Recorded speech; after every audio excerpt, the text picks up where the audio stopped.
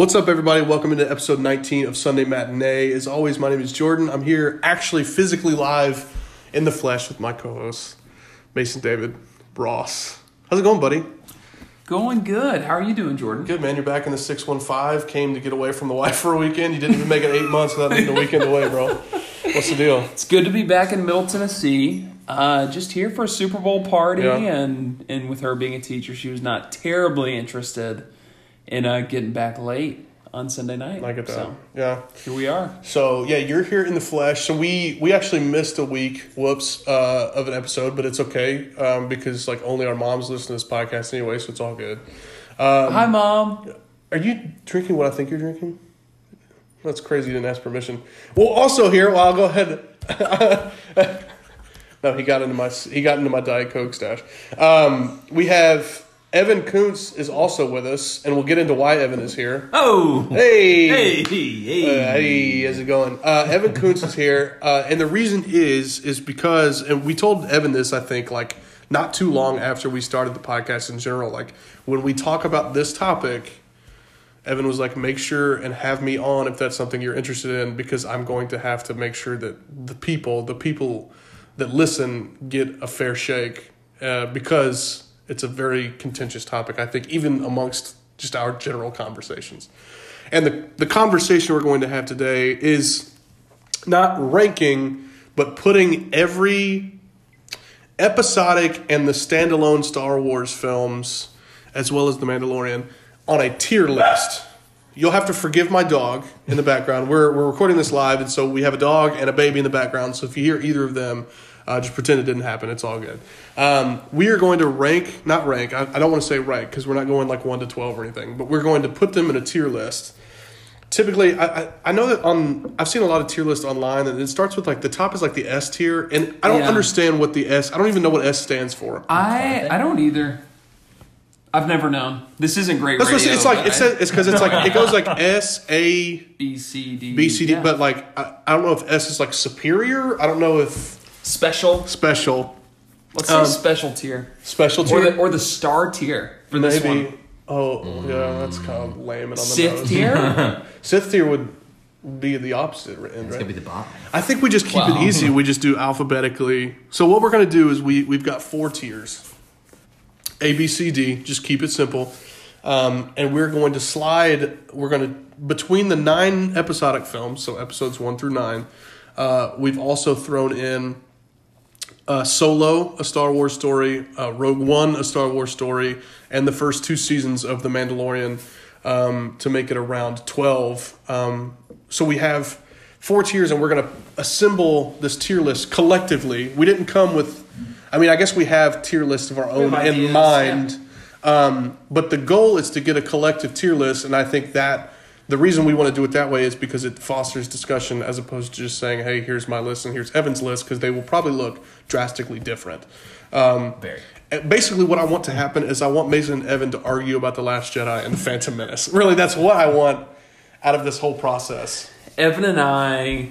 The most contentious part of our relationship was when Last Jedi came out. I remember you went to go see it with John before me, and you guys came back and you're like, that movie was awful.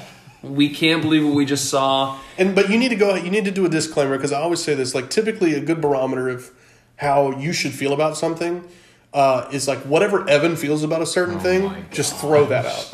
Especially when it comes to cinema. This is the guy who also he drafted what was the Ghostbumps, the story, the Haunted Mask, Goosebumps, the Haunted Mask. Goosebumps, Haunted Mask. Listen, I'm not so much fun, but I was never mad about Evan's picks for the Halloween draft for certain. You're mad about somebody else's. No, I was mad about Mason rating Rotten Tomatoes top 100 movies of all time for a horror podcast. That is had Schindler's List in there. Yeah. We're not going to do this again. This is like the 3rd time we've had this specific conversation on this podcast. It's the biggest fight I've ever had in my life with Mason Ross. Was over the Last Jedi. We didn't talk for a day, at least. I would be at work trying to be productive, and I would have articles launching themselves. You had so many tabs open on your Safari on your phone, like ready for when you get back home. And then I would have tweets in my inbox just stacking up from Ryan Johnson. It was contentious. But it was good. So I think I'm better for it. That's a point of contention. Obviously, there's also the point of contention that Phantom Menace, I think, for the longest time has been considered objectively one of the worst Star Wars films. But Evan, and we'll get into it eventually, I don't want to like ruin the conversation, but Evan is a huge apologist for that film. And I will admit, I've come more Evan's direction than previously. However, I don't agree with him. I'm sitting here looking at him in the eyes. I want to make sure that I make that very clear at the outset. But there's so much. It's so funny as like a joke. Like a year ago, I posted. I don't know if you remember this. I posted an objective. I said this is the objective ranking of Star Wars films. I'm not arguing with you about it. And I just did it to make people mad. Sure. Because people that I literally, because you know how you are on Facebook, like I have like 1,079 Facebook friends. I can't name 80 people in my life that I care about. So but the funny thing is I had like 120 comments on my post, and it like snowballed into this thing like where people were arguing with each other. So like Star Wars and specifically how they're ranked or how they're viewed is such a contentious topic. And the funny thing is like, I think Mason obviously loves Star Wars, but like Evan and I are on a different level, I think, than Mason. But Evan, I would agree. Evan even maybe more so than me. Wow. I think I know a lot of the because you know I have an obsessive personality. This is true. I have an obsessive. So when I like something, like I dive into it. So I might know more about like the ins and outs of like the lore and like little characters here and there. Maybe. But I think that Star Wars is like so important to you specifically, and I love Star Wars too, but like it's just so contentious. A lot of people say like nobody hates Star Wars more than Star Wars fans, and like over the last few years, especially with the sequel trilogy coming out, there's been so much conversation. It just seems like the Star Wars movies that are hated the most are the ones that came out most recently, and it's just like. Because now you get the conversation. It's like everybody's like, "Hey, the prequels aren't that bad. They actually might be good." But there's just so much conversation. Everybody has opinion about Star Wars because it is so universal.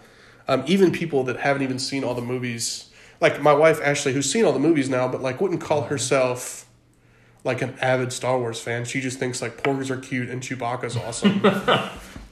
Objectively facts, right?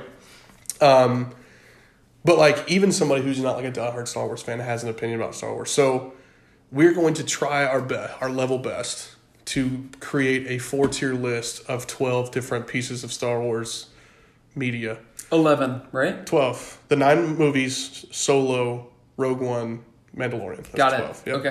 Okay. So we should come out maybe in a perfect world, in a perfect galaxy far, far away. We would have 3 pieces of media for each tier.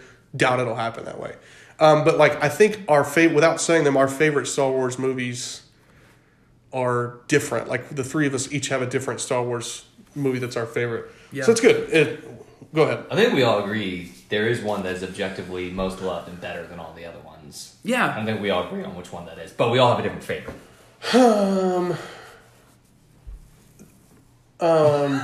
I'm trying to think if I disagree with that statement. No, yeah, I agree with you. Yeah, sure. It's not my favorite. Agreed. But like, objectively, it's a great movie. Yeah. Like just how objectively, Silence of the Lambs is not a horror movie.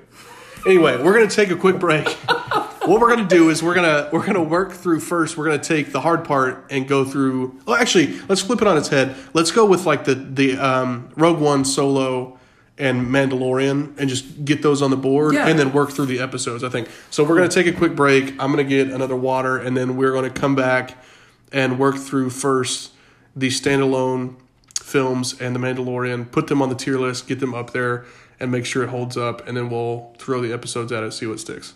All right, we'll be right back. We were just having a discussion about connection to Star Wars movies because Mason brought up the point that you're not a lore guy. Like you're not. No, yeah. You and I haven't like read any of the. You've read like some of the novels, right? No, you haven't. I thought you had. You're still into it a lot. Yeah. I mean, like I will go and like look something up on the internet. If I see something Mandalorian, I'm like, what's that about? I've never heard that before. But no, I've never gotten into the books. So like but Mason, you have this kind of, which I think is probably the healthiest outlook to have, is this kind of emotional detachment from the greater overarching story. Yeah, absolutely. And like I don't want to say that it doesn't necessarily matter if you're not looking at a Star Wars movie to make sure that it fits into a specific narrative. Not at all. You just want the movie to be good. Yeah. And there are Star Wars movies that fit that criteria that are good, but I think that a Star Wars fan would be like, meh, I don't really love that. And then there are movies that like are really good Star Wars films, but aren't like objectively like pieces of cinematic art. Right. Yeah, totally. Most of them, probably. So like, let's talk about it, because subjectively my favorite Star Wars film is one of the ones that we want to discuss first, which is Rogue One.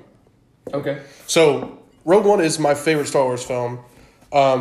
Do I think it's objectively the best Star Wars film? No.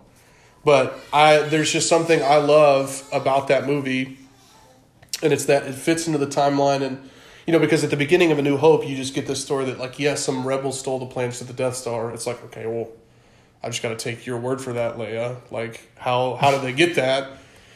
And just everything about that story, there's just, no matter how much, because people all the time talk about, Star Wars fans especially talk about all the time how they want something new and they want something fresh.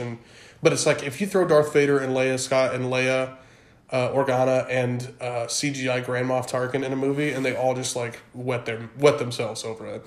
And like, that's what happened with Rogue One. Like, you have a CGI Grand Moff Tarkin because the actor died like 20 years ago. You have, and that's another thing about Rogue One too, is like, Darth Vader is considered one of the most... Darth Vader is, I think, objectively one of the top 5 biggest villains in all of just anything. Movies, yeah. Just movies, books. For sure. Anything. But Darth Vader is never seen doing anything relatively imposing ever. Yeah. Because when he is originally on screen, it's a lumbering 6'8" guy who's in a bunch of heavy plastic fiberglass armor and can't move. And so he's just kind of... It looks like he's swinging at a piñata. And then you get him in the cartoons, which is good, but that's animated. Yeah. Right? And so Rogue One, you get that scene where he's coming onto the Tantive 4, and he's just like... The lightsaber turns on. Dude, it's the greatest piece of anything that we've gotten Darth Vader, until, of course, the Kenobi series comes out in a couple years, and we get Hayden Christensen as Darth Vader versus Obi-Wan as Old Ben. So like, I just love Rogue One, and so I would say that Rogue One is an A-tier movie.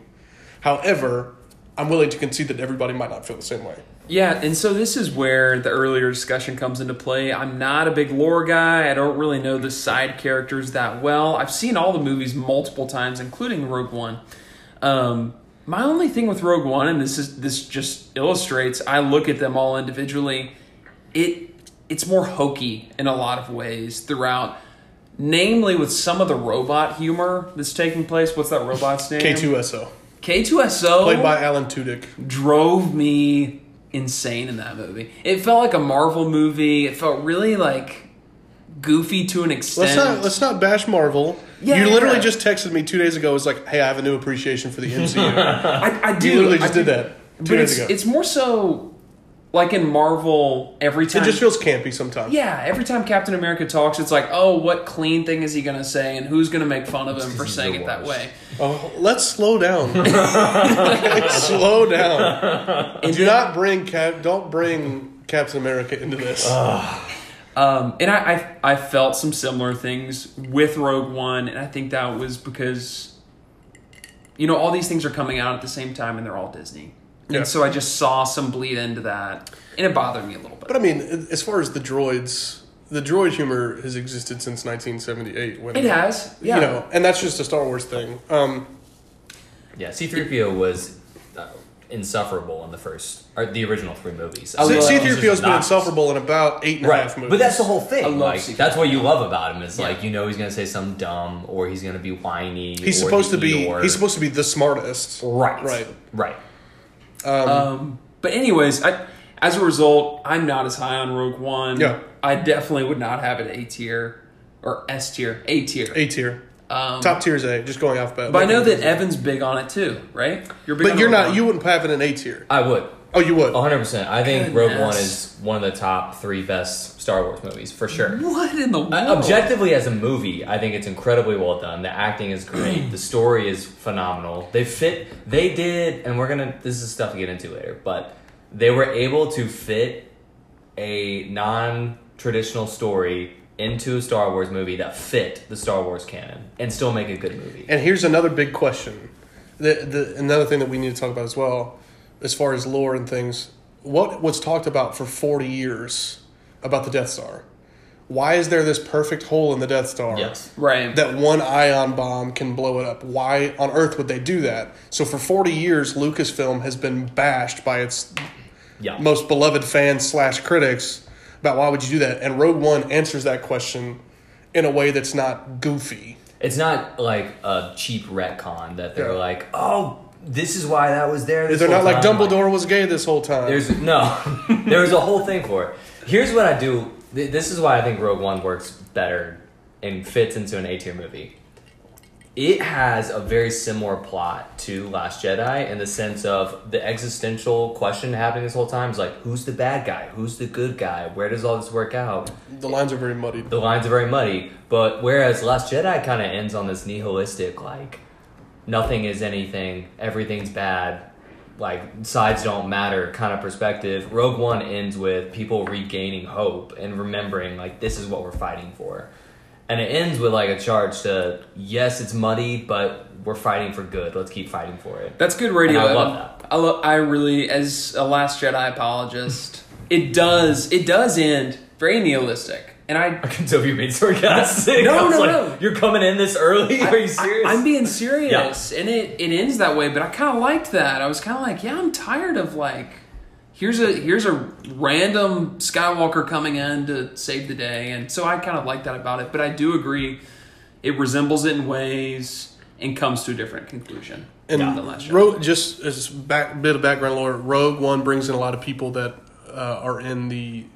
We're not going to talk about the animated shows, but they're great. If you have time, watch them. But Saw Gerrera is a big character in the animated show, and they bring him in. So Rogue One bridges a lot of gaps. It also answers a lot of questions about the Force. You know, are Jedis able to only allowed to use the Force? Then you got the blind guy who's, I am the Force is with me. That was pretty cool. It was great. When his friend comes out with that machine gun and just starts chanting while he's mowing people down. Come on. The way it looks is amazing. For the first time ever, we see what the Death Star can do from the point of view of the planet that it's firing upon. Plus, Mads Mikkelsen is in it. Mads Mikkelsen is great. That's my favorite part of it. Come on. Mads Mikkelsen is great. I can't remember the name of the actor that played Director Krennic. But he's a great actor. He's also in Ready. He was the bad guy in Ready Player One as well, and he was also the main Skrull in Captain Marvel. Okay. His name is escaping me, but as soon as Evan finds it, I think he's British or Australian one, but he was great. I just think Rogue One does a lot of things as far as filling in plot holes, bringing characters in that are both new and are in Star Wars canon already. It sets up and really makes Darth Vader look more imposing than he has ever on the screen. It just does a lot of things. Did you find his name? Ben Mendelsohn. Ben Mendelsohn. So he's also in a great show called forget it. I'm not going to remember. It's a Stephen King adaptation. It's great. It's on HBO Max. The Outsider. So with you guys both having it A tier, even though I would absolutely... Would you consider it a B tier? I honestly have it at C tier. You have it at C tier. I'm going to be honest with you. I'm going to let Evan speak. Would you be willing to concede it to a B tier, or are you firm on it that it's A tier? I'm pretty firm that it's an A tier Star Wars movie. I'm firm that it's an A tier movie in general. I can concede that as far as where it fits into the story, it's not as important. I'm not willing to fight on that one, so I can concede it's a B tier. I think I will concede that it's B tier. We'll meet Mason in the middle on B tier, but I will say that it's my favorite Star Wars film. That's it. Done. That was good. That was simple. There we go. That's a good one. I'm upset about it. I'm going to lose sleep over tonight. But let the podcast listeners hear, Rogue One is a great movie, and it deserves to be A tier, but I'm not the only one here with an opinion. Let's go quickly to Solo. I don't have a lot to say about Solo. I think it's a relatively forgettable movie. I think Alden Ehrenreich is okay as Solo. Less than okay. Amelia Harrelson was fun. Amelia Clarke was attractive. Sure. Yeah, absolutely. That's what she's supposed to be. Paul Bettany in it is pretty good as the front. He's the bad guy, but then you find out it's actually Darth Maul, which is pretty dope. And to tie in from Star Wars Clone Wars, again, the animated series, it's the Darth Maul version after he's been chopped in half, so he's got his like robot legs. Which is, again, if you're a fan of the animated series, like it's really cool to say, hey, that's the guy with the robot legs. And it ties in stuff, but I think it's D tier. I think it's I think it's a C tier movie, but like I'm willing to concede that it's a D tier movie. I'll concede it's a D tier movie. Yeah, it was fun. It's fun. It's not a great movie. Donald Glover's great as Lando Calrissian. Yeah, that was my favorite part because, of course, I'm it's fun to hear. Incredibly biased towards that guy. I did not think he was good as Lando. I'm gonna throw that out there. I thought he overdid everything. Here's the thing that's difficult. But it's fine. I love Donald Glover. Here's the thing that's difficult is that the guy playing Han and the guy playing Lando have to stand up to Billy D. Williams and Harrison Ford, and that's like very tough, darn near impossible. Sure. So, 100%. Are we good? D tier? Yes, Solo's a D tier movie. D tier. So right now we have Rogue One at B tier. Upset about it. Solo's a D tier movie. Not upset about it. The last thing, yeah, no, I'm cool with that. The last thing we have is The Mandalorian, which is not a movie. It's 2 seasons of a Disney Plus show. I'll let you guys speak first because I have very public Mando opinions. love. Yeah, I have very public I almost said Mandalorian opinions. And Mandalorian opinions. I'm a fan of the curious. Mandalorian. Yeah, Evan, you kick us off. How do you feel? I love every single thing the Mandalorian has done. Jon Favreau is amazing. He's awesome. He has resurrected this whole thing. The Mandalorian story is great. And this is coming from a guy who, in the first episode, when you find out about Baby Yoda, I was like, I'm out. I don't want to deal with it. It's just kitschy. It's supposed to be cute. I don't want to see this anymore. And then I stuck with it. Loved every second of it. Yeah. It can be campy and annoying sometimes. My thing with Mandalorian and where I struggle to compare it with some of this other stuff is the scope is so small. Like, this is an incredibly small sandbox that we're playing with. Yeah, it's fun. The acting's awesome. They've done some really cool, inventive things to incorporate other characters. I love all that stuff. I would have an issue placing something like that on the same tier as some of these masterpieces that we're about to talk about. Just because it's smaller in scope, and that doesn't mean it's bad. It just, the degree of difficulty is lower. I think The Mandalorian is the greatest piece of Star Wars media that's been created since Empire Strikes Back. That's just the way. I think I would have to agree with that. So do I need to guess what tier you have? Mandalorian's A tier. Okay. For me. I think I have it on B. Yeah, I have it on B tier. Mandalorian, and the thing about Mandalorian too is that it takes characters again. As far as in the episodic films, you have Mandalorians like Boba Fett. It's really the only one you see. He has like 18 lines, but Boba Fett is one of the most revered characters in Star Wars canon for no reason other than he looks cool. He's awesome. He looks so cool. And it brings things back in the Mandalorians again. I hate to do this, to go back to Clone Wars and Star Wars Rebels, plays such a huge part in Star Wars lore and all those kinds of things, and to see that fleshed out on screen in such a great way. To say in your first season you had directors such as for 10 episodes you had Jon Favreau, Bryce Dallas Howard, Rick Famuyiwa, and your finale was directed by Taika Waititi, who is right now a top 5 director. That's spicy. Right, okay, but do you disagree with me? Yeah. Right, he's hot. Right now. He's hot right now. Yeah. That's what I'm saying, like right now. I'm not saying like of all time, I'm just saying like right now making movies actively. I mean, Tarantino, Fincher, Edgar Wright. I mean, Sure. There's a lot of names, but top 10. Yeah, 10. Okay, good. 10.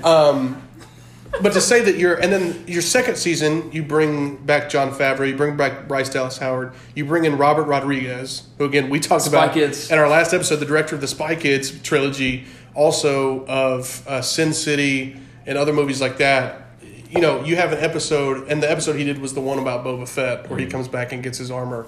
Like, if you were to tell me, like, one day, Star Wars fans, you're going to have an episode about Boba Fett where he comes back and comes out of the Sarlacc pit, he gets his armor back, and it's going to be directed by the guy that did Spy Kids and Sin City, I would have I would have thrown up with excitement. Okay, and that's what The Mandalorian gives you. Not to mention the cast. Yeah, the cast: Yeah, the Pedro cast. Pascal, Bill Burr. yeah, Bill Burr Oh, is the amazing. woodworks. Is Bill Burr? Is he? He was the former. Does he debut in that Taika Waititi episode? No, that episode was awesome. He was in the episode. He wasn't even in that episode. He was in the heist Bill episode. Burr was in the heist episode where they robbed the floating prison. That is one of my favorite episodes. And then he's in the second season again for an episode. They scoop him out of Yep. a prison facility and take him to that oil refinery place where they. Yeah, I can't remember. And also, I'll just go ahead and say it. Bill Burr in 2 episodes of The Mandalorian has a more Yes. redeemable stormtrooper arc than Finn had in 3 movies. Amen. Yes. Preacher, preach.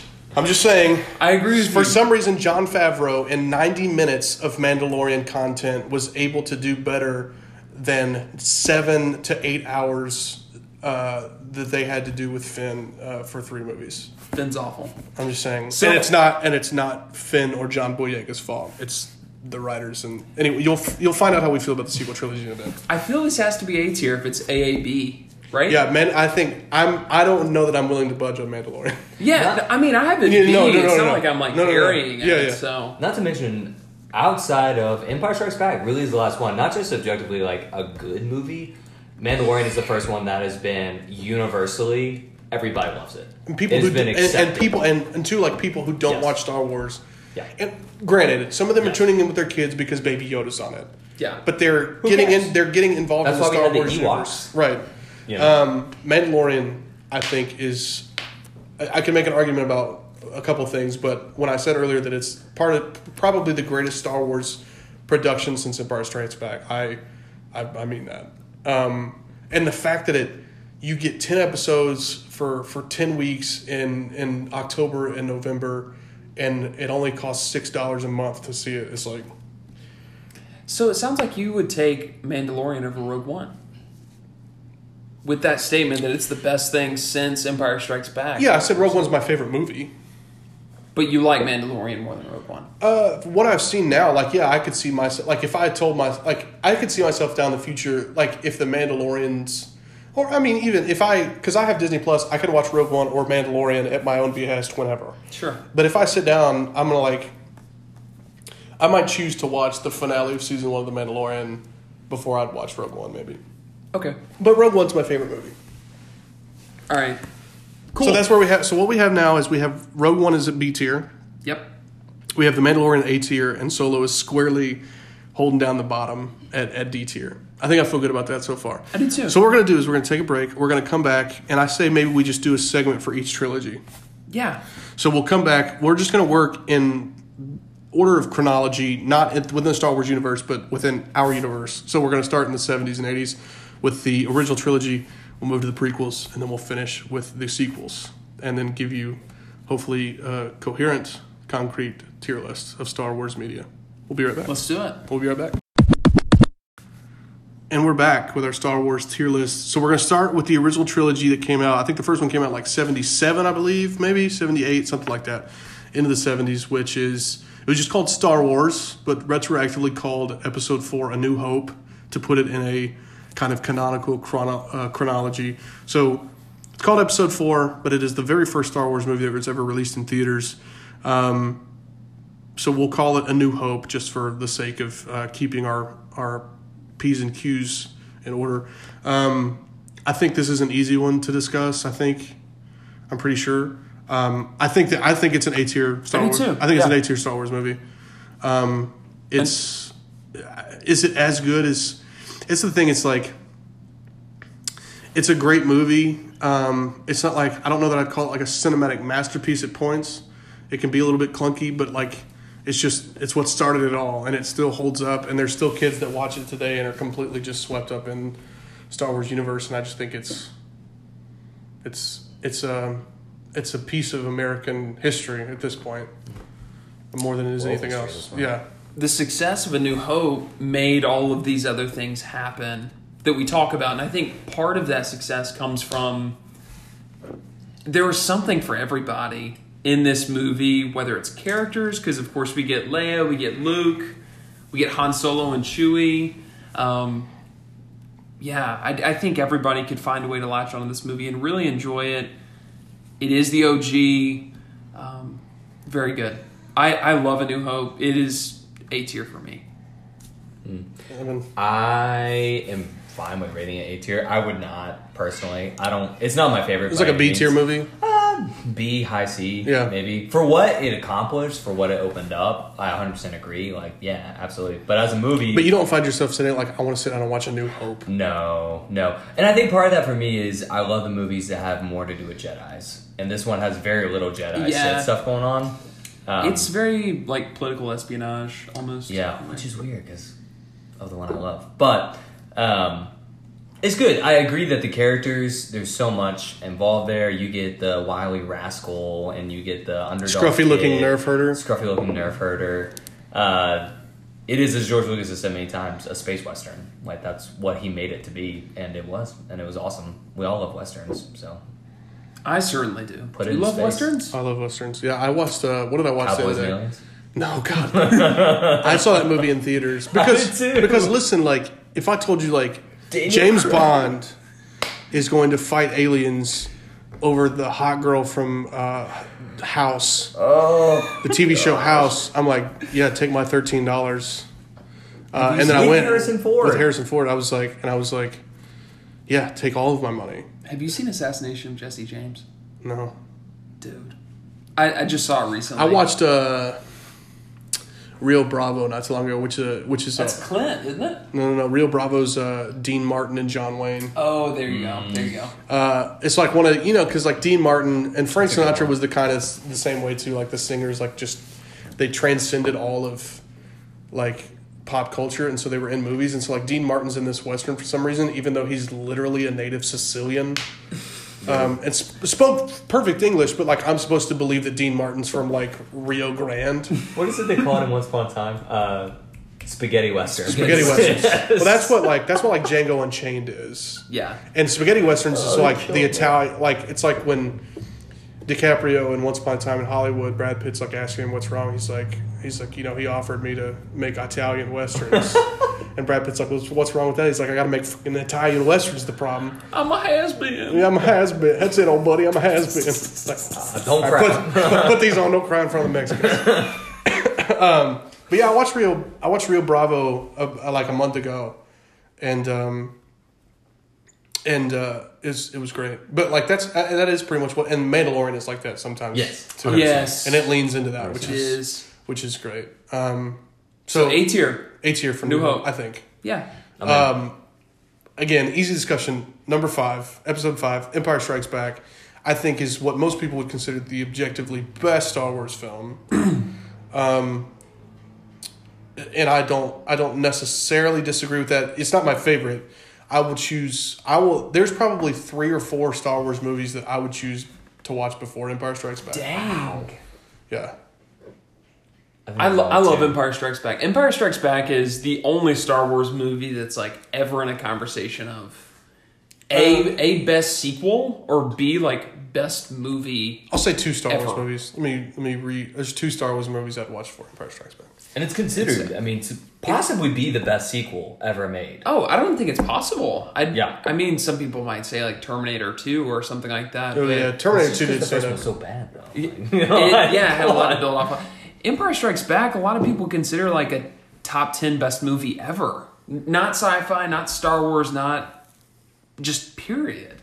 Yeah. Plus, if you think about the most iconic moments from Star Wars, They're all in that movie. most of them are in this movie. You have the Battle of Hoth is how you start off. That's amazing. And then the whole Dagobah stuff. He meets Yoda for the first time. Shows up in this. We have the I Am Your Father. Solo get frozen So much. in this one too? Solo gets frozen. Oh, too. Boba Fett is all in this Boba one. Fett, Lando Boz, Calrissian. IG-11, Lando Calrissian. There's a lot of good stuff in Empire. The little the character from season 1 of Mandalorian, the Ugnaught, that's like I have spoken. Oh, yeah. Yeah, those guys that froze Han Solo and Carbonite. Yeah. I always It's thought the they were same dwarves. species. Yeah, no, they're like Like Ugnaughts. mythology. Yeah. Sure. dwarves Yeah. Is what they look like. Empire Strikes Back is a tier A movie. Yeah, for sure. A tier. Yeah. Why do you Empire. think it hits so well with people? What do you think about it?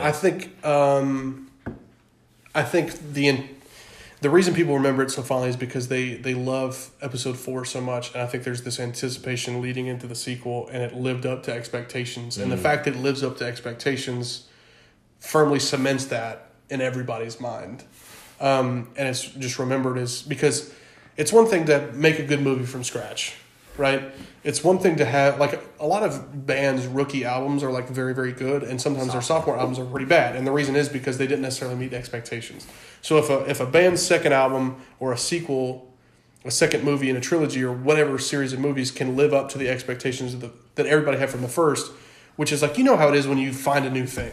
Like when Sorcerer's Stone came out, and everybody was so high on that. Like if Chamber of Secrets, even though it's not Sorcerer's Stone, like it did a good job of, it's still good.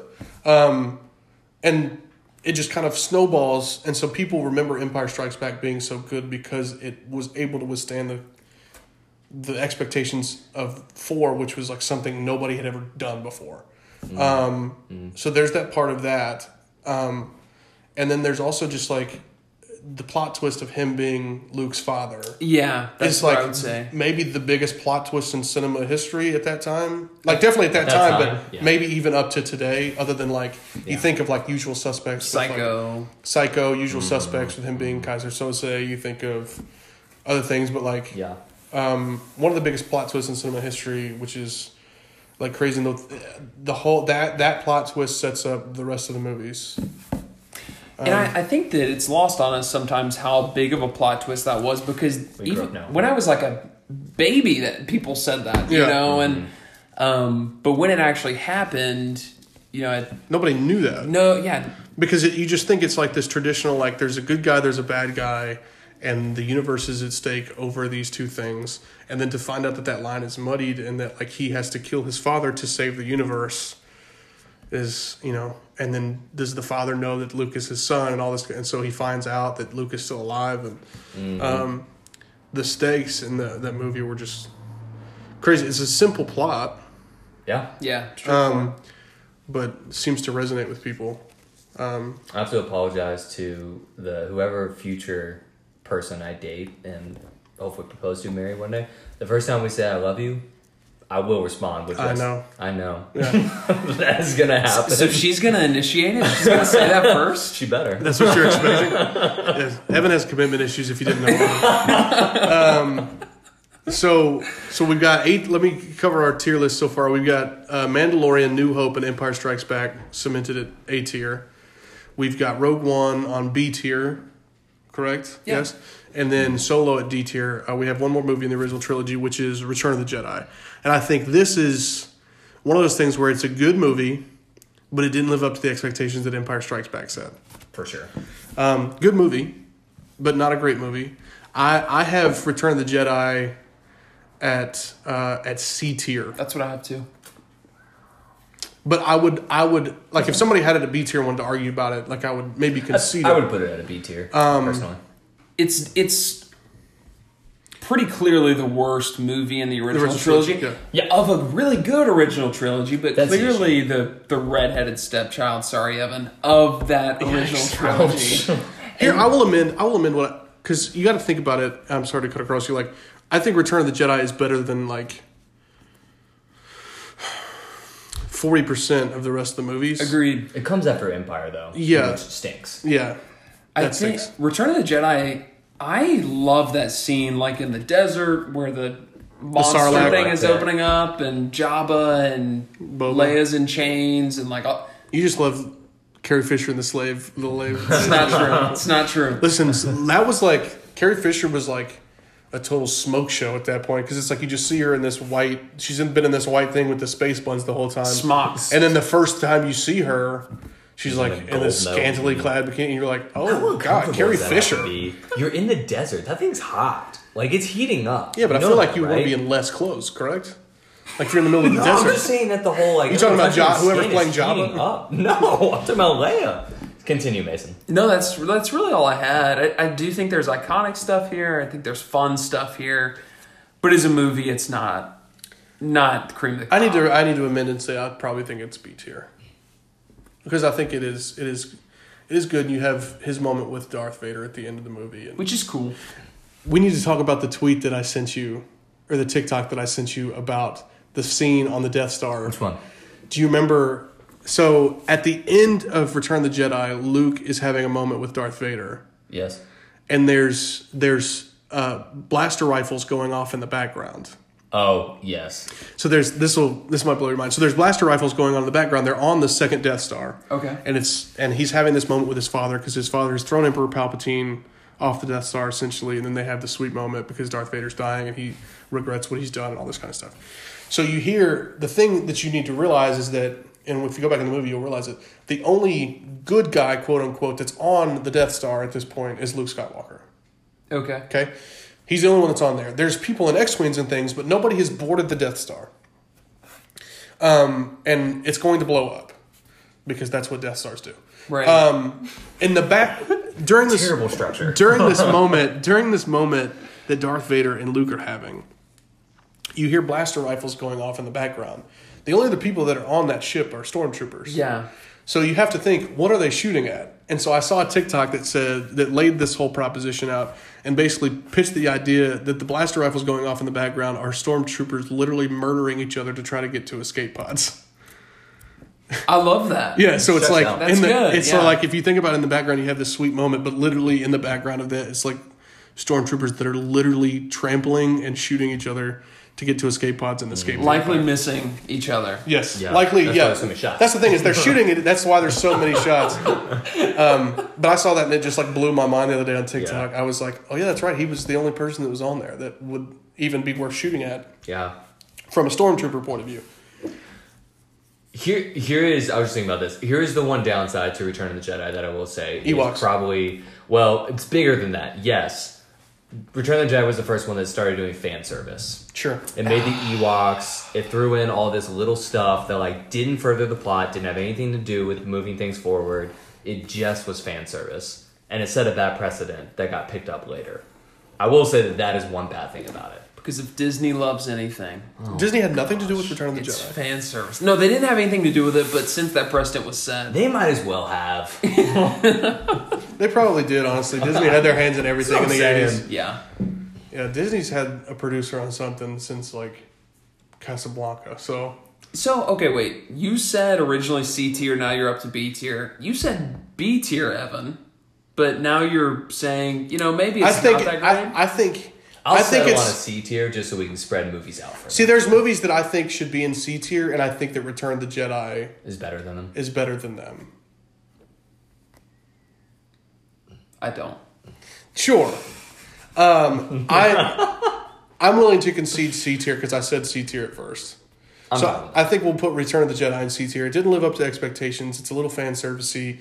It's a little bit of a retread with the bad guy's still up in the sky, and he's got a big thing that could blow things up. Oh no, we have to discard. Yeah, we just completely ran back that plot point. Yeah, but it's still good. But it just didn't live up to expectations.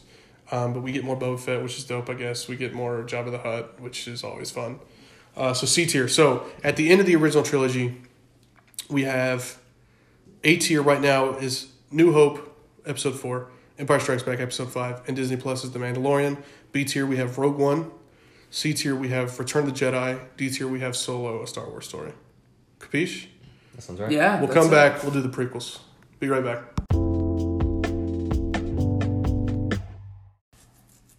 All right, it's time for Discord in the amongst the ranks.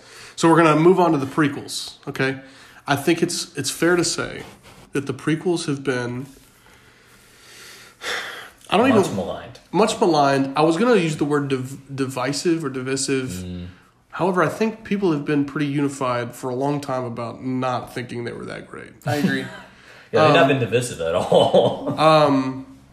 I think the divisiveness has come in now to the sequel trilogy. The prequels are now hipster. They've reached that. It's like threshold. I actually liked them back in 2004. It's like the thing to say. It's like I went to Phantom Menace 3 times because I liked it that much. So they've been much maligned. Sometimes for good reasons. A lot of times for reasons that I think are unfair. For example, good reason. I hate sand. It's rough. It's coarse. Gets it's everywhere. It's not at all like you. Yeah. Good reason. The writing in a lot of the prequels is very bad. A lot of the CGI in the prequels is very bad. A lot Hayden of Christensen. Hayden Christensen at a lot of points is very bad. Even Natalie Portman. Yeah, well, Not her best. she was really very young. is not good. She was very young. Okay, So was Hayden Christensen. right, but Hayden Christensen Went on at to least. nothing. That's Is what I'm what you're saying. saying. I was like, they took those performances and went different directions with them. I'm really excited for Hayden Christensen to come back in Kenobi. I cannot wait to see Hayden Christensen as like Darth Vader. I hope he takes his mask off in the back to tank. I hope we get to see Hayden Christensen like now that he's older and is ostensibly probably a better actor to give the performance that the second half of Revenge of the Sith is, because he's good. He's very good as Darth Vader, I think. Not as divisive of the fact that everybody hates Jar Jar Binks. It's been a thing. We don't even really need to talk about it. I don't think there's anybody. The only thing that I've loved about Jar Jar Binks is that there was a Reddit theory going around a few years ago that he was the Lord of the Sith, which I thought was incredible. If you have time, go look up. Just Google Jar Jar Binks Sith Lord.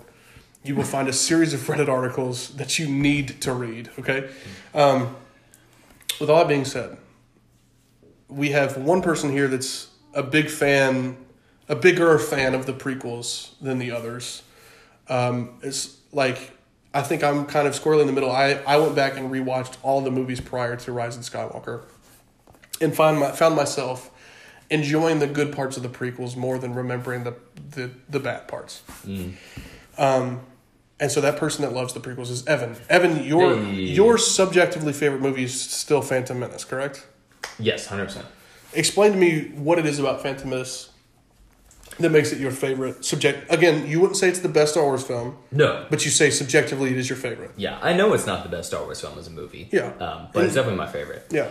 I mean, part of it has to be that it came out in 1999, and that you were was 7 years old. I was 7 years old, and I went to see it in theaters. Like, I loved it. It Yeah. was not the first Star Wars movie I saw in theaters, but it was one of the early ones that I saw. Right, because they did re-releases of the original trilogy a lot. They did, and I saw Empire Strikes Back. But this was the first Star Wars film that was like new. ours, too. It was yours. Yeah. So, I mean, that's definitely a part of it. But I think, for me, I'm the opposite of Mason in the sense that I am a lore guy. I do love the background. I do love seeing how the inner workings of this whole universe work. And why is there an empire? Why are people fighting? Who are the Sith? Who are the Jedi? Who are these people? I want to know all those answers. How does... Midichlorians was bad, okay? But how does the Force work? I was going to speak about the midichlorians. All right? There's a reason we just stopped talking about it eventually. Yeah. But, I mean, you get so much of the political setup to understand how do we get to the Emperor eventually down the road. That's what Phantom Menace does. It does all the boring legwork that you need to get there. But at the same time, you get Qui-Gon Jinn, you get Obi-Wan Kenobi, you get Darth Maul, you get pod racing, you get Padme being a boss.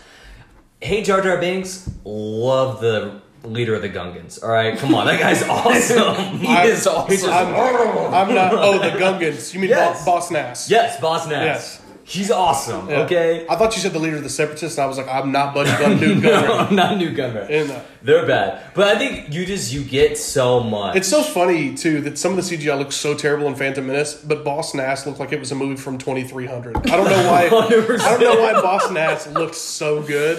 100%. Also, they did CGI for him, but Newt Gunray is like a prosthetic mouthpiece. Yeah. Yeah. There's a lot of mistakes that were made. Yeah, they used to go back to our last episode, Mason. They used like leftover prosthetics from like Floop's food. But yeah, I think that's why I love it. You get the Jedi toward the end of their power, but at a height of their power as well. Like, they were still bosses, and you get a good reason why. So Evan, I don't know. I like what you no. Okay. I like what you said about how it establishes the Republic and all these different things that lead us eventually to the Emperor. It's necessary, but it's just, as you said, kind of boring legwork at times. And the movie drones, it is very long. We're used to that. A lot of Star Wars movies are long. But yeah, I'm with you in that some of the highs are really high Duel of the Fates is in this movie, which I think is something that... I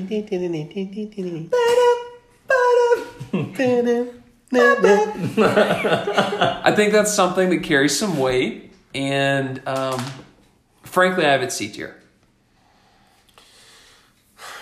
Here's the thing.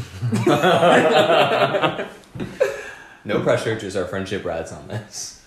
I agree. So, like, I'm a big lore guy as well. The things that Phantom Menace begins to set up is priceless for the Star Wars universe. It is. I think there's more bad than good in the Phantom Menace as far as just the writing is terrible. As a movie, the CGI is, like, not great. You talk about them having Qui-Gon Jinn and what a great character he is, and they just wasted him before the end of the first one. You have guys like Darth Maul, again, one of the greatest. I could have been like Darth Vader level good. Again, cut in half and sat on a shelf until Attack of the Clone Wars until Clone Wars the animated series season 6. Okay, he sat his torso sat on a shelf for 6 or 7 years. Literally. And that stinks. The midi-chlorians thing is stupid. Some of the boring like political stuff is like super annoying. Like, to be honest, like I don't care about Queen Amidala, and like Padme's a great character, but like her whole business as a senator from Naboo, and like just the political stuff is like it's important, and it's needed to show that the Republic needed to be toppled, at least according to Palpatine. Do you know his first name is Civ, by the way? No. Is that what? Shiv. Excuse me, Shiv Palpatine. There you go.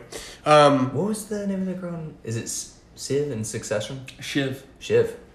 2 Shivs. Shiv There's Palpatine. a reason. So there you go. I think Phantom Menace overall is a D tier movie. Wow. But I'm D tier movie? yeah. Ooh. But That hurts a little bit. listen, I'm willing to concede.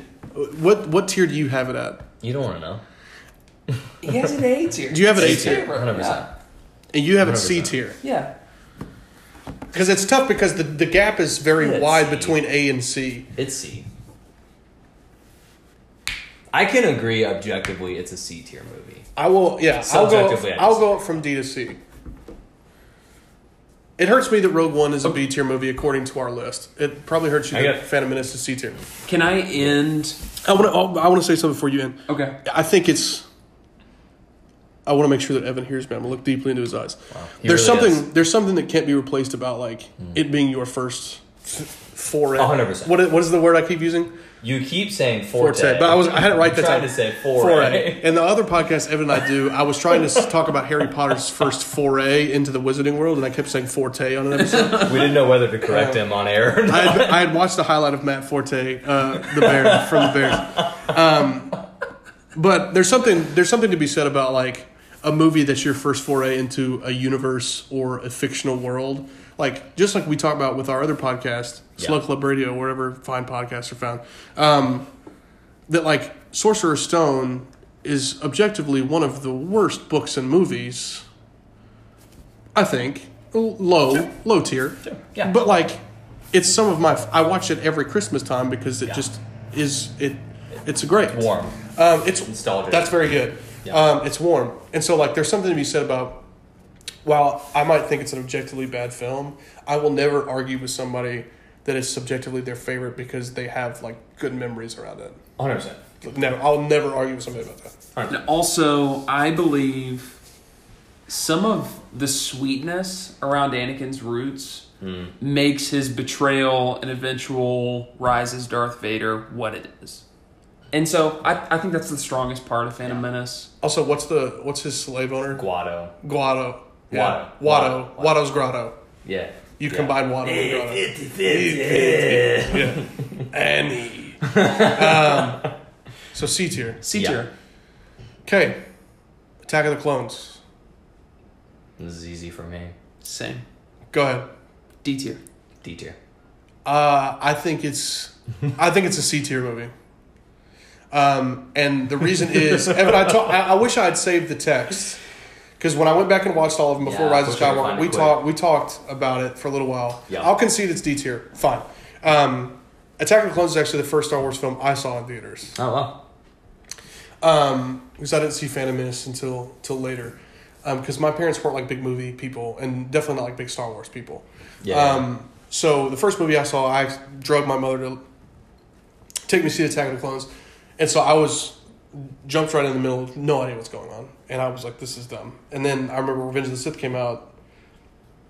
The way you feel about Phantom Menace is kind of the way I feel about Revenge of the Sith. Sure. Because Revenge of the Sith is like the first movie, the Star Wars film that I went to that I knew what was going on. So Attack of the Clones, I think, is bad. But there's something about, to me, like the scope of Attack of the Clones, the thing that it tries to do toward the end, with the clone troopers, and we've never had anything else like the big clone trooper fights at the end, just on that scale in the Star Wars universe. Like, while we had like the Empire versus the Rebels thing, like on Hoth too, like they only had like 20 extras on each side that you saw. Right, yeah. But like in this, you see thousands of clones and thousands of droids And Jedi. and like there's just something that's, and then like the scene in I think it's Kamino. there's that, but the scene where Jango dies, like whatever planet, Geonosis. Like there's the lightsaber duel between Count Dooku, Obi, Annie, and then eventually Yoda. So you get Yoda's first lightsaber duel, which is like, it's like a very shocking, like, oh my God, what just happened moment. Count Dooku gets established as a very formidable force, but also like just to see the scale to which this conflict has become a thing, I think is underappreciated. But the majority of the movie is very boring. You don't really have a bad guy to look at. You just have like General Grievous, but then like too, like he's not the main bad guy. So it doesn't like the second movie kind of leaves where the Phantom Menace was about like Jedi versus Sith, and you have Dooku who's just like is a Sith Lord, but he's like not the main focus. It's mostly Grievous versus the Jedi.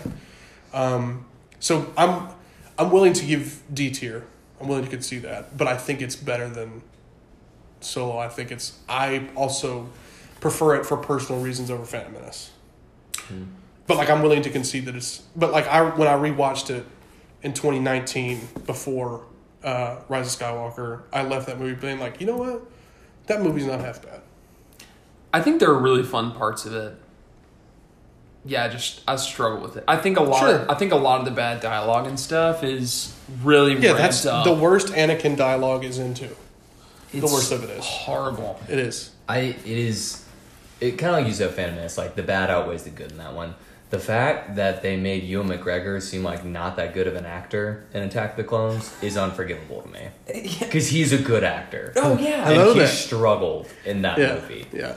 So like that's a testament to how bad the writing was in that movie. Which does give me hope for Hayden Christensen. Like maybe he's really not. I've seen him in other movies and he was good. Jumper. Not Jumper. Jumper wasn't. I never saw that. Something Broken Glass or something like that. Have you guys seen that? Glass. Not Glass. Unbreakable. I want to say it was like Broken Glass. I'll get back to you on that. So D tier. Yeah, I would definitely put it. There's some really, really fun stuff in it and some important stuff, but definitely D tier. So far, just to recap before we finish with the prequel trilogy, I keep wanting to say sequel because they are sequels technically. A tier so far we have New Hope, Empire Strikes Back, Mandalorian, correct? B tier we just have Rogue One. Mm-hmm. C tier we have Phantom Menace, Turn of the Jedi, and then D tier we have Solo and Attack of the Clones, correct? Mm-hmm. Right? Mm-hmm. Okay, so Revenge of the Sith. Who wants to go first? I'll just say, I just mentioned Revenge of the Sith. I remember I went to the Franklin movie theater in Franklin, Tennessee, which is... That's where I saw Attack of the Clones. Okay, so I saw Attack of the Clones over in Cool Springs, but there's this old theater, I don't know when it was built, but I'm imagining it was like the 50s or 60s. Yeah. Just, you think about an old, like, middle America theater, like that's what it was. It's in the middle of this little quaint downtown area. And they had like the way they had it set up is like you get a table and you can get like pizza or wings or something. Like coolest thing. Yeah, but it was all like $5. Like it was really cheap. And so I remember going to see that movie at like 8 p.m. on a Friday with my family. Like my entire family went, which was just like unheard of. We just didn't go. We didn't go see movie. We went and saw like Finding Nemo, and we went and saw like we went and saw movies. I remember seeing Disney movies and things like that, which probably is why I am the way I am. But I remember going to see a Star Wars movie that was like the culmination. That was like an event. Like we went to a movie that was like a cultural event. Yeah. It was one of the first times. And I just remember it's kind of nostalgic too. Just that was one of the only movies I ever got to see like with my dad too, like and my brother and my mom. Because most of the time it was just like during the summer, my mom would take me and my brother to see a Pixar film. Yeah. Right. But we've gone now. It's like it was a Friday night. We went to dinner in downtown Franklin, then went to see Revenge of the Sith. And I think Revenge of the Sith is the culmination of all of the good parts of the prequel trilogy that keep it afloat from the much maligned parts. I would agree. Yeah, I would agree with you. I saw Revenge of the Sith, and there's a definite. It almost feels like in Harry Potter when we go from Chamber of Secrets to Prisoner of Azkaban. Yes, it became like, okay, this is a dark, serious thing. There are real consequences to be had, and it's going to get messy. Yeah. Whereas the Attack of the Clones and Phantom Menace both, I feel like kids' movies on some level at times. But yeah, I thought Revenge of the Sith was awesome. I remember me as like a 12-year-old or whenever it came out. I was like, oh my gosh, this is a real movie. Mm-hmm. Yeah, I remember going to see that at midnight when it came out with my mom and Drew Tuberville. What a crowd. Franklin Theater is awesome, man. It was a packed theater. Yeah. I remember there were kids who went down front and like had a lightsaber fight before the movie started. Like, it was a whole thing. I think, yeah, I'd agree. It combines all the best parts of the other ones. Like, there's some political stuff you need to know, they deal with. You finally get the death of Newt Gunray, which we were waiting for a long time. You see some Jar Jar Binks. See, and Revenge did some really good stuff of fan service without making it blatant. Yeah, terrible. Like, here's Jar Jar Binks. He's doing some stuff. He's gone. He's now. a senator now, and he's gone. Yeah, like whatever. He's not boring. So you get some really good stuff like that. The way that they wrote Anakin's fall is so good. I mean, really, you know, cool. It's coming. You feel it the whole time, though. Still, like it's not lost on you spend every minute of the prequel trilogy knowing that Anakin Skywalker is Darth Vader because he's called Anakin Skywalker in like Empire Strikes Back. Yeah. So it's like but to sit there, even when it happens, you're like, oh my god, how surprising! Because it's just the way they there and watch, and you know why? Like, he wants to say Padme, like. You feel for him. The way that they made you actually feel for Darth Vader is one of the best things Star Wars ever did. The final scene with the I hate you on Mustafar. Oh my! You were supposed to be you were my brother, Anakin. You were the chosen one. I mean, those are tears. You were supposed to bring balance to the Force, not leave it in darkness. And Anakin's just screaming, like burning on fire. That is like just that sequence is one of the more powerful things in Star Wars. It's Revenge of the Sith is an objectively great movie. You get Obi-Wan versus General Grievous. Also, is just tossed in there for free. Yeah, it goes just too extra fast. credit. Yeah, he's on Trandosha just for free. You get it twice. Yeah, once on a ship. Yeah. And then on the planet. Like, at the beginning of the movie, it's so good. You get their little. They're called those droids. Jedi. No, they're planes. The Jedi. Oh, crap! I can't remember the name of the actual craft. Is what it's called. It's like a Jedi. I can't remember. I have the Lego version of it. I can't remember what it's called. You get R2-D2 being a boss. R2-D2 being great. Setting droids on fire. He's he pees out the oil and then he sets it on fire. Yes. R2-D2 is great. You have, like I said, Grievous has spent this entire time like Attack of the Clones, the entire Attack of the Clones movie. He's not even in the movie for Attack of the Clones. Yeah, and then, you get him in for most of it. And, the whole thing is like, when is he going to become Darth Vader? It's like, oh, by the way, here's Obi-Wan going and taking care of General Grievous by himself and whatever that big bird lizard thing is. that I always like was so terrified of, but like was like also too because we talked about the CGI and the prequels being kind of bad at points.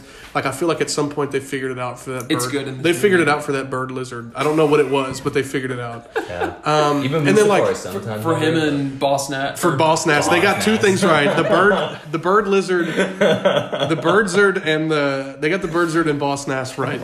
I'm fine with that. Yeah, if you're gonna get two things right, get the bird lizard and Boss Nass correct. That's a great rap name, Boss Nass. Boss Nass. Yeah. That's a good one. What else? I mean, there's just so many things in there that are so good. You get Mace Windu. You have I love 6 Mace minutes Windu. into the movie, you have Count Dooku getting his head chopped off. That's when you know, like, ooh, And you have... this is real. Yeah, that's like the ratcheting up thing I Yeah. was talking about. Do it. Do it. Kill him, Anakin.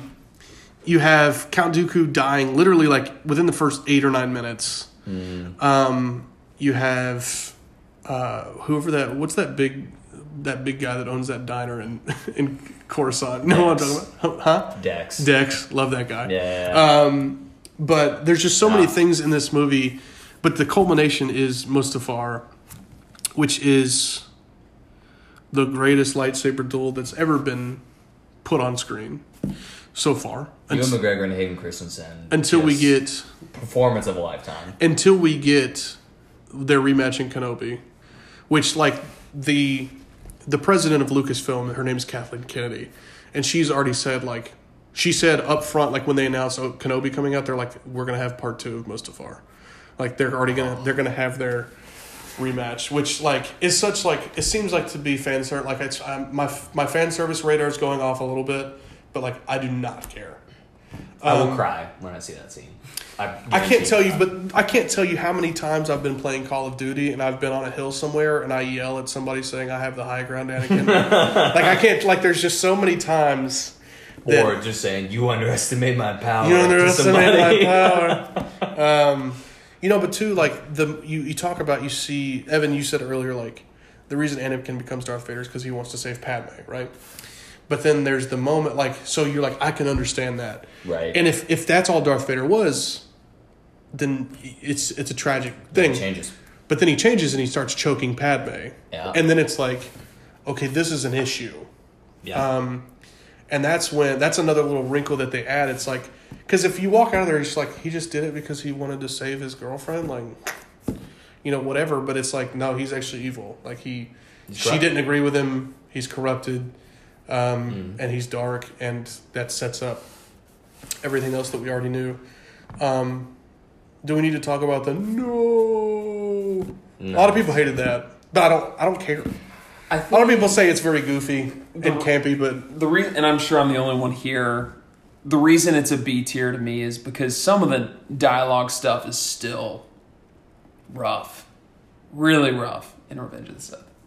I'm fine with it being a B tier movie. I think I want to go on record saying it's an A tier movie, but if it's got to be a B tier movie, that's fine. I can settle. Where do you have it at?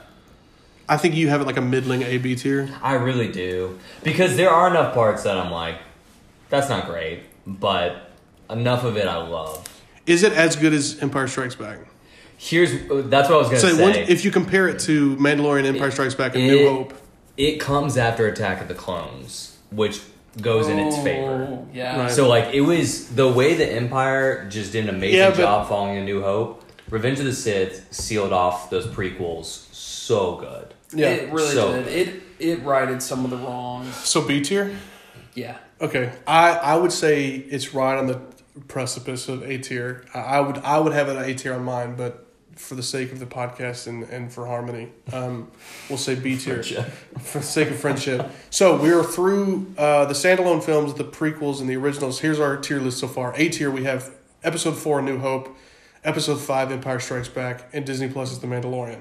Tier B, we have Episode 3, Revenge of the Sith, and Rogue One, A Star Wars Story. Tier C, we have Episode 1 of The Phantom Menace, and we have Episode 6, Return of the Jedi. D tier, we have Episode 2, Attack of the Clones, and Solo, A Star Wars Story.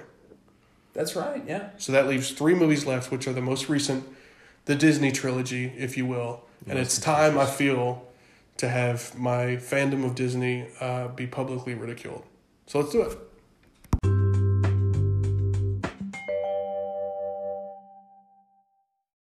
All right, we have 3 movies left to put on our tier list. They're the most recent, at least as far as theatrical releases go. It is the Disney sequel trilogy comprised of Episode 7, The Force Awakens, Episode 8, The Last Jedi, and Episode 9, The Rise of Skywalker. So, we'll start off with Force Awakens. How do we feel about The Force Awakens? Force Awakens. How long did we go without Star Wars between Revenge of the Sith and Force Awakens? Force Awakens came out in 2015. It's about 10 years. 6. Yeah, 10 years, 10 years. Yeah. Force Awakens. But I mean, you got to remember, before that, it was like, I guess it was about 15 years between the original trilogy and the prequels, yeah. So, is the equivalent of a double in baseball. Maybe even a single. But after the prequels, where things were a little bit turbulent there in terms of quality, it was all over the place, CGI, writing, Force Awakens, we felt like we were in good hands again. We got to see Star Wars with awesome effects. yeah. Like, the effects are so cool, and the cinematography is beautiful in that movie. Not as beautiful as another movie in this Disney trilogy, but close. But yeah, and so I was refreshed. You mean the holiday Lego Star Wars special? That's Yes. on Disney Plus. You should watch it. It's really good. It's actually really I'm going to good. watch that tonight. It's really good. Lightsabers looked amazing Oh my goodness. in these. Like in the dark when they're going through the woods at the Yeah. end. Oh my goodness. It looks so cool. You love Adam Driver. You Bet- love Kylo Ren. Hey, You also Yeah. love Adam Driver. yeah, Kylo Ren, favorite Okay, character? let's have the conversation. The thing that you propose that Evan vehemently disagrees with. If I you don't know wrong. what the thing being proposed About Adam is, Driver. so- About Adam Driver. No, I like Adam Driver. No. About him saying Adam Driver is the most talented actor to have appeared in a Star Wars film. Oh, yeah, no, I 100% disagree with that statement. Ewan McGregor. Or who was it that played Ben Kenobi? Sir Allen Guinness. Yes. Is Adam Driver a knight? No. Objectively, I think he might be the best. Adam Driver's done more in 5 years than Hugh McGregor Oh has in my 15. Gosh. Yeah, but quality over quantity, my friend. Yeah. Ewan You talking about McGregor. Train Spotting? Ewan What are you- McGregor has been in one movie It's in the Moulin Rouge. past 5 years I can think of, and that was Dr. Sleep. And I enjoyed He his was also performance in Lumiere Dr. Sleep. in Beauty and the Beast. Also Lumiere. Way more than Adam Driver and anything. He was good as Lumiere. His French accent's not great. But Not good. We don't love Ewan McGregor because he's a good Frenchman. No. What are your All right, there we thoughts, go. Jordan? On Adam- that proposition, Yeah, Adam Driver is I don't think he's amazing. the greatest actor to be in a Star Wars film. Are you going the Sir Allen Guinness route? Well, no. His name's Alec Guinness. Yeah. So don't you said Alan Guinness. You said What'd you say? Alec Guinness. Alec. Yeah. Don't wave your hand like he's not. He's a knight of the Queen's court. You can't just wave your hand at Sir Alec Guinness. Sir Alec Guinness has had a more prolific career than Adam Driver. Natalie Portman has had a more prolific career than Adam Driver. But I think objectively she's not as good of an actor. No But- way. Maybe not, but I think Harrison And when Ford. we say But listen, prolific, Adam are we talking Driver. about Black listen, Swan? Listen, Like, what Adam, are we excited Adam about Driver. that she's I'm going to done? go ahead and let you know. Adam Driver is going to put out some doo-doo movies, okay? But right now, like he's killing it. But you know, like I've not seen the movie he didn't do great in. right, but he's I will- new on the scene, and like That's why it's He's doing stuff talented. well. I'm not talking about portfolio. he's Yeah, he's Harrison doing, he's Ford very, has very the best good. portfolio of anybody in the Star Yeah, Wars movies. totally. Hands down. Yeah, he's top 5. But he's not the best actor. No, he's top. I'm not. Just speak. Listen, Adam Driver failed. Adam Driver flunked out of Juilliard. All right, I don't want to hear it. Oh no! Adam Driver flunked out of Juilliard and had to go to the Don't bring it Marines. up. All right, and then he was in a tore He show. is He a tore his national hero. he tore his labrum on a mountain biking accident and got honorably discharged. Adam Driver, if you're listening, we love you. Listener of the Bring this show. up. Friend of the show. No, Adam Driver is an amazing very, very talented actor.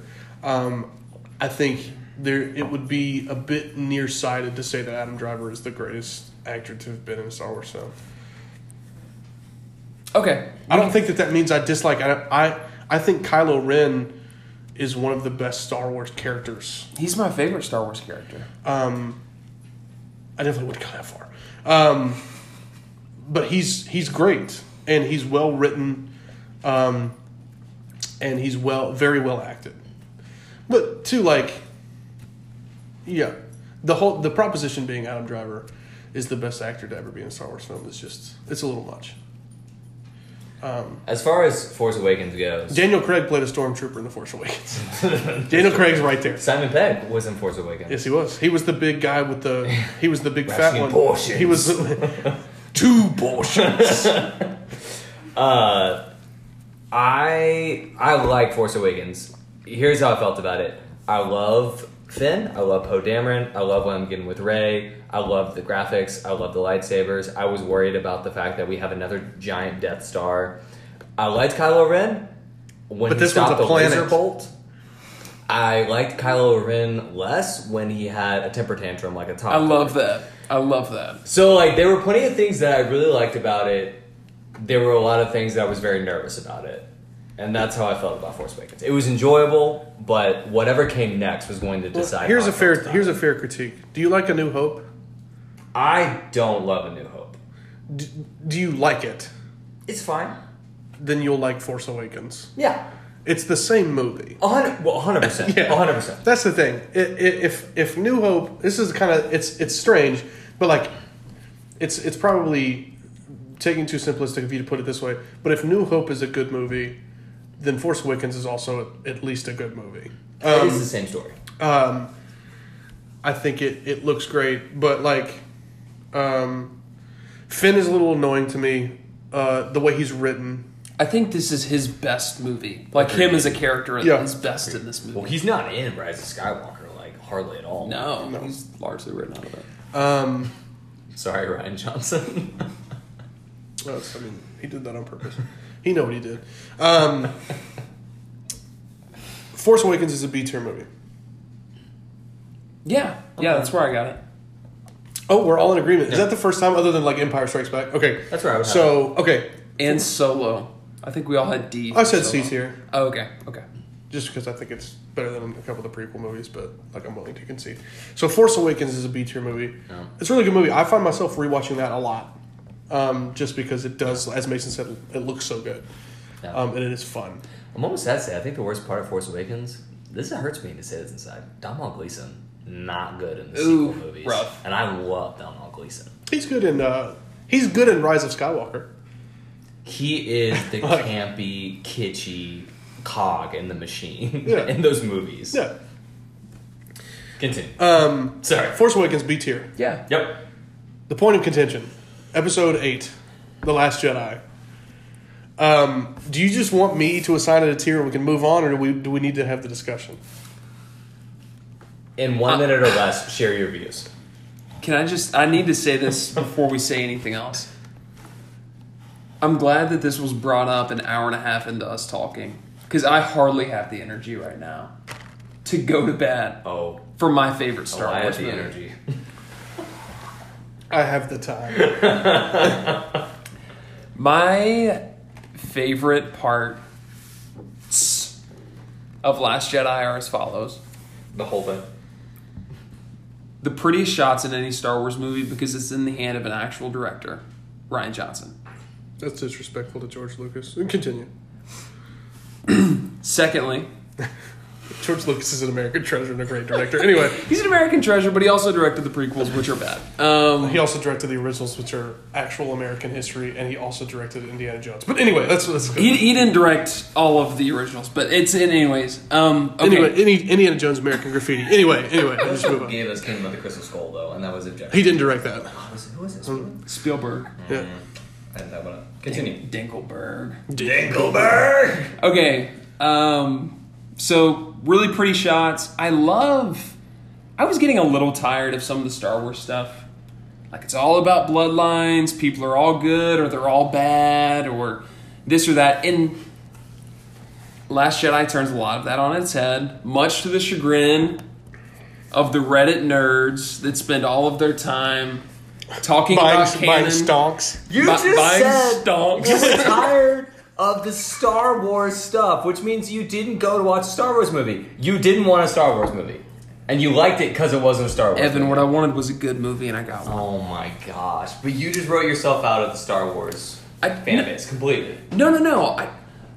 You gotta admit, coming off Force Awakens, which we just said was a redo of another movie, and we said earlier about Return of the Jedi, we just ran the Death Star back. Like, Force Awakens is very good. Some new stuff.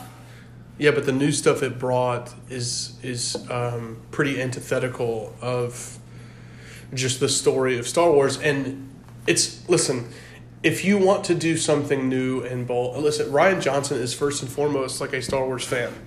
And he would have said that. And he wanted to do something new and different. Rian Johnson ruined Luke Skywalker. Point blank period, for the most part. I really like The Last Jedi. But as far as like Luke Skywalker's place was his just the way that Luke Skywalker ends is just like not fair to Mark Hamill, to Luke Skywalker in general. It's a beautiful movie. I can't stand watching, but the problem is I can't stand watching Laura Dern do anything for any extended period of time. She's a good actress. To see Laura Dern with purple hair also is like really annoying. The shot though where she goes light speed through a destroyer is pretty dope. I think it's awesome. Yeah, it's so cool. It's great. Like we said this before recording. I said this. I don't want to speak for the other two. I think The Last Jedi is objectively a good movie. If The Last Jedi was a standalone movie like Rogue One or Solo, it is a B-tier movie. But the fact that it comes as the hinge pin of a trilogy, it has to hold the story together. And the story being told in The Last Jedi is simply just not the same story being told in The Force Awakens or Rise of Skywalker. It's just not the same.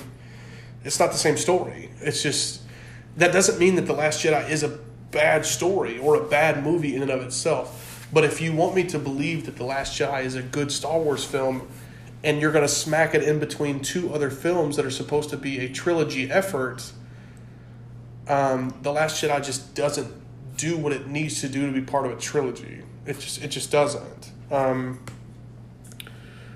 Because whatever happens in Rise of Skywalker is predicated upon Last Jedi, and The Last Jedi needs to be predicated upon what's in Force Awakens, and The Last Jedi just gave the middle finger to both. And it's artsy, and it's beautiful, and it's well directed. The dialogue is great. Awesome. It's awesome.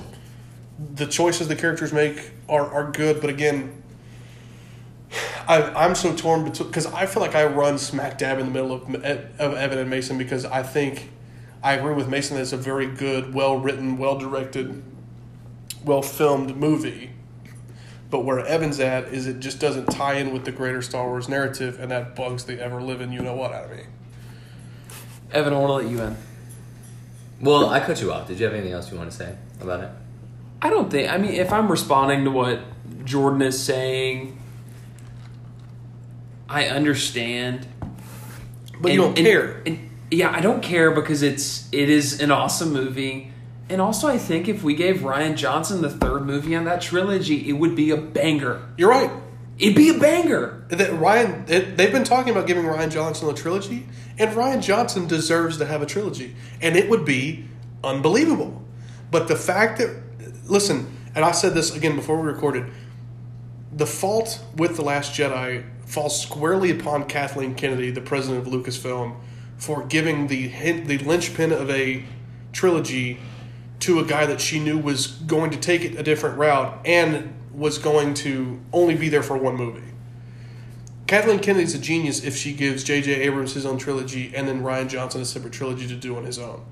She's a genius, but the fact that she wanted Rian Johnson in the middle, that's her fault. The only thing that's why I'm saying I agree with Mason about the quality of the movie, but its place on the tier list is almost. I need to put Kathleen Kennedy on the tier list as opposed to The Last Jedi.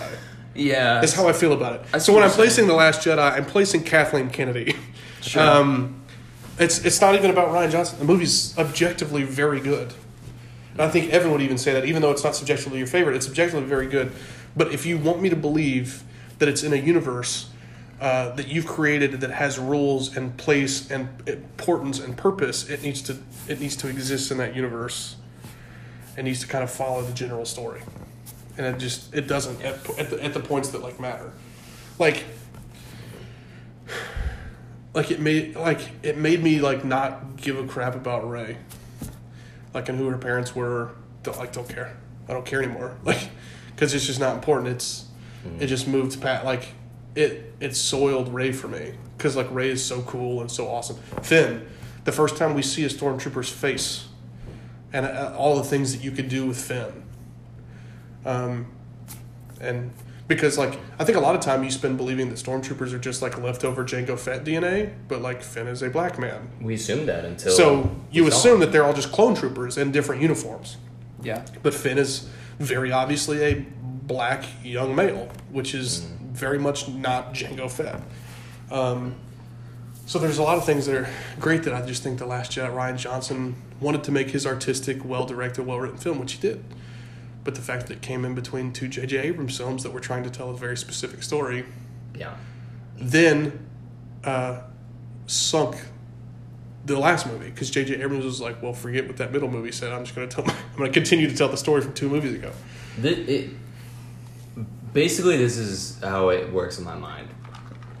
We are at a coffee shop, okay? When you go to a coffee shop and you go through the line, everybody in that coffee shop expects when they order a coffee, they're going to get a coffee, a normal coffee. The same coffee that they got yesterday, same coffee they're going to get tomorrow. They may put a different spice in it, they may add some cream one day, but they're getting a coffee.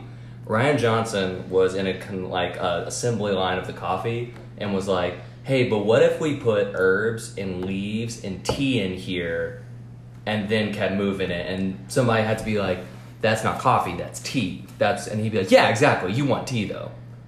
That is what happened, where we had an assembly line of what these movies were. And a good tea is perfectly great. It's great, it's fantastic, but that's not what I came for. I came to get a coffee, and we're making coffee here. If you want to make tea, go make tea somewhere else.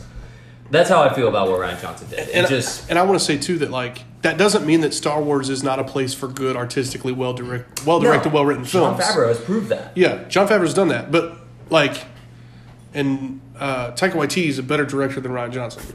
Just objectively, not true. It is not true. Don't open that can. So I'm going there. But he's wanting to be. But you've got directors like Favreau, like Taika, like Robert Rodriguez, like Rick Famuyiwa that were wanting to be like places to tell their own stories. So saying The Last Jedi is a bad movie, and the whole point about the whole metaphor about the coffee shop doesn't mean that like Star Wars fans are like, just tell the Star Wars stories and leave. But like, just if you set it like Force Awakens could have gone a million different directions, but once you get Force Awakens, it's going a certain direction, and to completely come out of left field is just very jarring. Like, again, if Ryan Johnson gets his own trilogy, like, awesome. Can't wait. Agreed. Can't wait. I want to go on record. I love Ryan Johnson's movies. I do too. Literally do not have a movie of his that I don't like. And Last Jedi is objectively a good movie. I enjoyed it. The performances are great. He gets a lot out of the actors. Even the story would be fine by itself. But even, you guys mentioned Laura Dern's character. They introduce a character who has never been in any of the movies before. We get Poe Dameron being like, oh, she's the one who did that awesome thing that I've been hearing about all these years, so I should definitely care about her, right?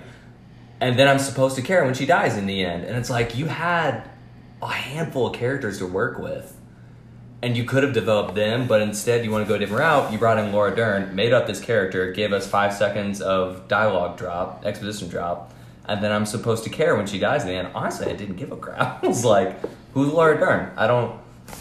She's just the lady from Jurassic Park. That's all I feel about this right now. So I don't know. There was just so much of that I was like, I don't understand why you decided to come in and like give us Rose, who is fine, whatever. But like that became a cog. The casino scene. It became a tool to talk about like this whole who's good, who's evil, what's this supposed to be like? Which again we get with Bill Burr. later in The Mandalorian, and they handle it really well. We got in Rogue One. It was handled really well. Well is a relative term. It was handled in the way that Star Wars handles those things. And that's what I didn't like about Last Jedi. It just didn't... Ryan came in, and rather than continue the story and be a team player and be like, I'm going to set aside some of my artistic preferences and what I think the story should be, and I'm going to make what fits the story that we have. He made his own thing, and it's admirable, and he made a great movie. But it's not a great Star Wars movie. Listeners, you can decide for yourselves where you lie on this. Twitter. Do you like when artists give you what the people want? Or do you like when artists give you what you don't know yet, what you need? And Last Jedi is divisive. Neither of those things. Quality. It's a great movie. But at what cost? And the cost seems steep for you too. Where do you have it in terms of tiers? C tier, I'm willing to allow it to be B tier. A tier. What'd you say? A tier. Oh my gosh. The highest I'll go is B. Then I'm going to say C tier so that we can level out at B. I'm happy with B. I'm shocked it got B. Like I said, it seems so gross and stingy to be like, just make a Star Wars, just dance, monkey, dance. Like, that's not what... Shut up and dribble. Yeah, that's what they told Ryan Johnson. That's not it. Like, I'm like, as a true Star Wars fan that's into the lore and all that kind of stuff, my disliking of Last Jedi is squarely upon Kathleen Kennedy's show. Like, that's what that is. Yeah, that was her choice. That was her choice. And Mason, and it's not even like it's a bad choice because it's Ryan Johnson, because obviously Ryan Johnson is great, but like also read the room, Kathleen Kennedy. You got to know Ryan Johnson's going to come out there wanting to build off a Looper and Knives Out, all right? Like he's coming out guns a-blazing, all right? Yeah. So you have to know that. And Mason was telling me before, we were talking about this on the drive over here and having our argument before we got here. But he was saying, like, Ryan Johnson has said many times, like, I had fun. I don't regret anything. It was fun to make a Star Wars movie. I always wanted to do it. Ryan Johnson is a Star Wars fan. He liked what he made. He has a heart for it. I'm all about it. I agree with you, Jordan. It falls on Kathleen Kennedy, who should have known, this is the setup I need to have, this is the way we need to do it, because this did not work. God, if only they would just give Kathleen Kennedy's job to the executive from Marvel? Yes, Kevin Feige. God, if only they would just give Kevin Feige that job, everything would be so much better. Because you know who Kevin Feige's best friend is? Jon Favreau. And then they could just do both together. Maybe that's what we're moving toward. Well, they've given Kevin Feige a Star Wars movie. Really? He's going to be doing his own Star Wars movie. I'm about it. To executive produce. Because Kevin Feige has executive produced The Mandalorian. Anything Kevin Feige touches turns to gold. So just Kathleen Kennedy stepped down already. They've got Kevin Feige's right there. He's waiting in the wings. He's right there, ladies and gentlemen. He's literally down the hallway, probably. So we get to the last movie, Rise of Skywalker. Let me see if I remember where all of our movies are at. We have A tier is Episode 4, New Hope. Episode 5, Empire Strikes Back. And Disney Plus is The Mandalorian. Tier B is where it gets muddy for me. I think it's Return of the Jedi, Episode 6. Right? No, that's C. C. C. Rogue One, A Star Wars Story. Mm-hmm. Force Awakens, Episode 7. And Episode 3, Revenge of the Sith. Mm-hmm. I think that's right. Tier C is Episode... And Last Jedi, did you say? And The Last Jedi, yeah. Episode 8. So we can forget. Yeah. He's like, hey, what was... C tier is Episode 1, Phantom Menace. Episode 6, Return of the Jedi. And... So, that's D. Is that it in C tier? Yeah, Just the two? I think that's it. So far we have 7, 9... And then D tier is Attack of the Clones and Solo, A Star Wars Story. So from the top, Episode 4, A New Hope. Episode 5, Empire Strikes Back. The Mandalorian. B is The Last Jedi, Force Awakens, Rogue One, and Revenge of the Sith. C is Return of the Jedi, Phantom Menace. D is Solo, Attack of the Clones. Boom. We have one more to talk about. It should be pretty easy. Should be very easy. And I'm just going to make it simpler on us. I'm going to add a 5th tier. Okay. And it's tier F. And that's where Rise of Skywalker's going. That's for fun? F is for friends who do stuff together. My favorite part about Rise of Skywalker is how... The credits look so great. I was told for a year... I was sold a bill of goods. For a calendar year, I was told that Last Jedi broke some rules, and that's why it was a terrible movie. And then I saw this movie, which has no rules, and also just doesn't make sense most of the time. That's the problem, is that it's not The Last Jedi's fault, but J.J. Abrams had the task of finishing what he was starting in Force Awakens, but having to do it with Rian Johnson's middle. And that's not Ryan, again, Kathleen Kennedy's fault. People beating on the door. Yes. About it. Yeah. And J.J. Abrams, to be honest, was a little vindictive and tried to use The Rise of Skywalker to give Rian Johnson the middle finger. He said explicitly. There are lines, characters say things like, that was weird, why did we do that type stuff throughout the movie. Rose, who's an important character in Last Jedi, is just I can't go on the missions anymore. Gotta stay. Bye. Yeah. And then we never see her again. Yeah. I agree with that. Finn, wasted. Yeah. Han Solo comes back for some reason. They used B and C roll from Carrie Fisher 2 years pre-mortem for some reason. Rey kisses Kylo Ren, Ben Solo, for some reason.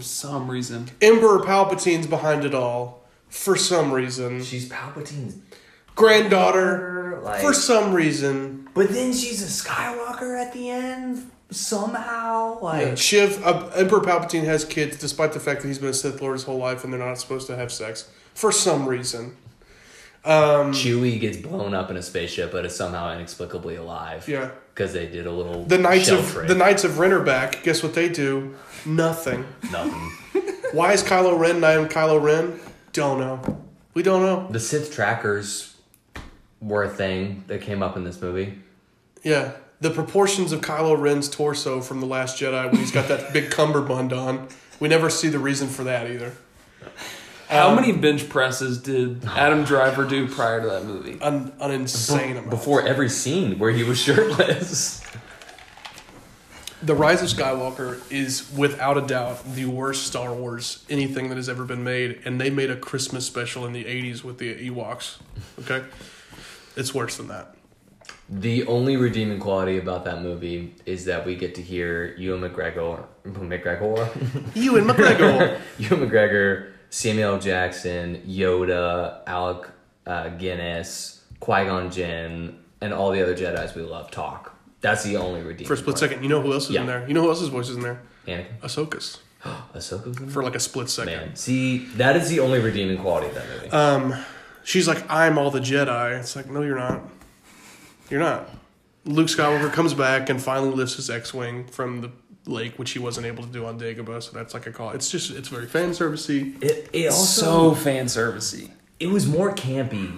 That line is not a Star Wars line. You know, at the end of a musical where all the actors come out and they wave and then they do a bow and then they get roses tossed at them. It was like that for 2 hours and 42 minutes. That's what The Rise of Skywalker is. Yeah. And all of a sudden at the end she's like, my name's Rey. And she's like, what's your last name? Because, of course, you have to do that. She's like, Skywalker. It's like, actually, no. You're not. No, heifer, you're not a Skywalker. Objectively, you were not. Yeah. Also, we have footage of Luke training Leia in the forest. And somehow the CGI regressed from Rogue One to Rise of Skywalker. Yeah, it looked worse. I don't know. Hey, that's enough. We're trying to throw shade on Rise of Skywalker. So, hey, be quiet. Also, did you guys notice Palpatine's it's not quite an ascot, but he had a scarf on. Yes. That was. It's red. It was red. Yeah, it wasn't good. Yeah, I played. It was fancy. It was like Daphne. Yes, that's exactly. It was like what Squilliam fancy stuff is to Squilliam. Oh my gosh. Yes, it is. Isn't this so? There's Squidward's Shiv Palpatine, and then this Palpatine is Squilliam Palpatine. Also, I love the commercials, and there were a bunch of action figures of that big slug-looking guy that's on the Millennium Falcon at the beginning. I can't remember what his name was, but he was running the controls. You remember right at the beginning? Yes. His name was Howard or something stupid like that. Yes. And he was in there for 14 seconds. It was 13 seconds too many. I hate being sold a bill of goods about like a character. I'm like, because I saw it in the trailer. Were like 2. I saw it in the trailer and I was like, I'm gonna love that guy. I'm gonna get a body pillow shaped like that character. And then he was in there for 7 seconds. I was like, I can't wait to get more of this guy. He just wasn't there. Kind of like Rose. Yeah, and Finn and and then we get Lando back, and he's gonna. They do like this weird tease in the epilogue where like Lando's gonna go off with the female stormtrooper. Maybe his daughter. Maybe his daughter. Feels like? And that's like, are they teasing some spin-off like buddy cop sitcom with old Lando Calrissian and this stormtrooper lady? Like, it was disturbing. That part was I couldn't tell what was weird. happening. Yeah, I got some serious Bill Cosby vibes from that whole situation. Also, we got space horses in this movie that can ride on ships. Star Destroyers. Yeah, and the whole hey, you know how they've been blowing up places with like balls and planets for years? Now they can do it from their ships. It's Which just like their solution was just make the ships really big. That is the whole method that they have here. If it gets bigger, less likely. You know how to you get take them destroyed. down though? A 45-year-old antenna that's just on the ground. Yeah, this movie was a mess. horrible. There are there are cool scenes, visually cool scenes, like the Kylo Ren Rey fight on like the water Kylo planet. killing the Knights of Ren was pretty dope. That was cool. Yeah, right? The Knights of Ren fight was really cool. Rey healing Kylo.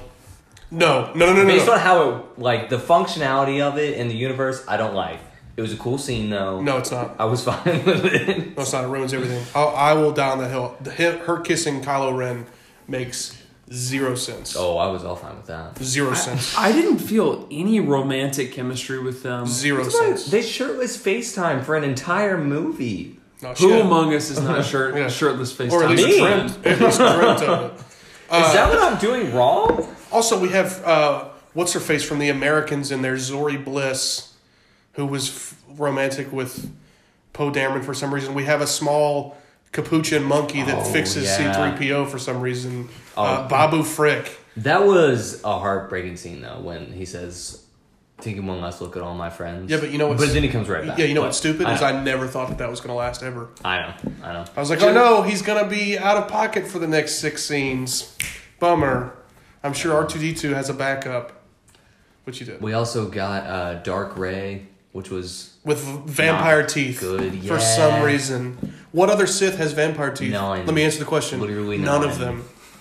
I didn't like that lightsaber. The first step to join the Sith is not a trip to the dentist for dentures that are sharp and pointy. Just files your teeth Yeah. down. It's like, okay, but the prerequisite for being a Sith Lord is that you have to have pointy teeth.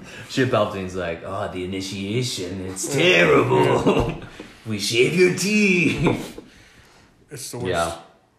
It was bad. There's nothing... I tried to defend I'm running through the but scenes in my head. There were some cool fight scenes. Yeah.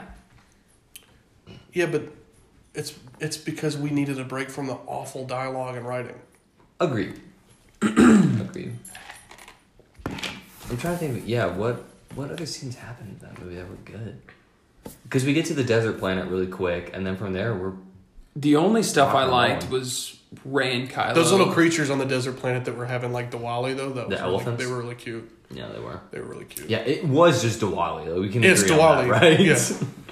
Which is like the Hindu festival of color. Like they throw it's like the A same little thing. on the nose that they picked elephants. Yeah, and then they were like, basically. the stormtroopers fly now? They fly now. I was like, God, that movie's horrible. I watched it again recently for some reason. Oh. It's F tier. I'm willing to add another tier. We can do D tier if you want, but I feel so strongly as I'm willing to add another tier. It's worse than the others. It's worse than the others. We need to set apart that it is worse than Attack of the Clones and Solo. It just is. It's not. That's not fair to Solo and Attack of the Clones, which I never thought I'd say. I will agree with you that I can put it down there. I will say the first time I watched it, we saw it in theaters together. We should have. It was fun. I was mad. Like, I had fun. It's one of the first times I've ever been to a movie that I care about a lot, and I was mad immediately. That's how I felt about Last Jedi, seeing it in theaters. I knew I was mad. I was mad immediately. We left the movie, and she was like, "That was so great." And I was like, "No, it wasn't." And here's 8 reasons why. I was mad immediately, and have been ever since. Mason, you also have a lot of despising for it. Yeah. Yeah, I don't have a whole lot to add. Well, just had to follow up Last Jedi for you, which is like, it's like, trying to watch Red Dragon after watching Silence of the Lambs. Yes, exactly like If you had to put Silence of the Lambs on our tier list for Star Wars movies, where would it go?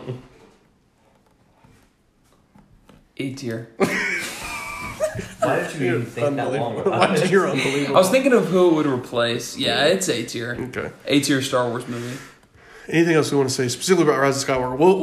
We'll do another break, come back and just wrap things up. I kind of hate ending on this note, but yeah, it's okay. It's really terrible. We tried to figure it out to set it up a way, but like, if you run through it chronologically, then you have to finish with. You're also finishing with Rise of Skywalker if you just do it like episodically. Yeah. So it's like either way, we're ending talking about how horrible that movie is. So let's take a quick break because we're up against the time limit, and then we'll come back. Be right back.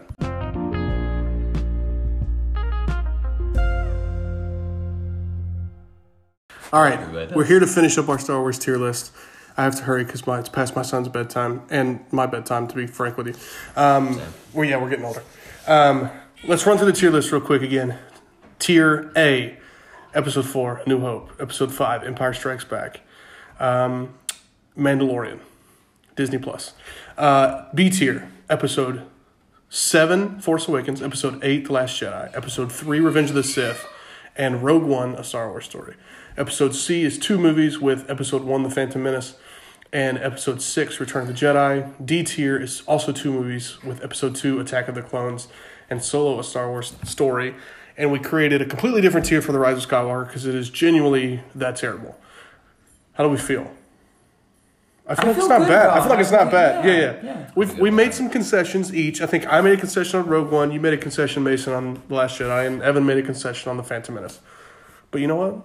I feel good about it. I feel like it's not bad. I'm just happy. I'm happy The Mandalorian.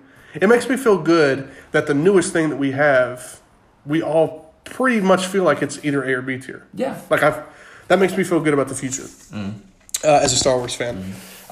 If you agree with us, if you disagree with us, let us know. You can, if you listen to this regularly, you probably our friends or our family. So shoot us a text if you disagree with us. I'm looking at Michael Atkinson. I'm looking at Cayman Sanders. There's a few people that I have in mind. Just let us know. Let us know what you think. We feel pretty good about our list. Or you can also interact with us on social media at matinee, MATINEE _pod, POD. We're on Instagram. We're on Twitter. You can find us at either of those places and let us know what you think. If you listen to this episode, thank you so much. You probably already know this if you're hearing this episode, but we are on Spotify, we're on iTunes, we're on Google Podcasts. All you have to do is search for Sunday, as in the day of the week, and then matinee, again, MATINEE, 2 separate words, both capitalized. You can find us there. If you are on iTunes or if you have access to Apple Podcasts, if you could leave us a review of 5 stars, it would be much appreciated. You don't have to say anything nice. It's not about our egos. We're beyond help. You can't fix us with words. We say it all the time. As the day this is going to come out, we're recording this on a Saturday. It's going to come out tomorrow. I'm going to release it tomorrow. Okay. It's Super Bowl Sunday, so let's finish with this. Who wins the game tomorrow? The Kansas City Chiefs. Bucks. I don't know. But I would love to see Tom Brady win another one. But I think the Chiefs win. Andy Reid versus Bruce Arians. Is that what you did? That's just what it boils down to in your head? Yeah.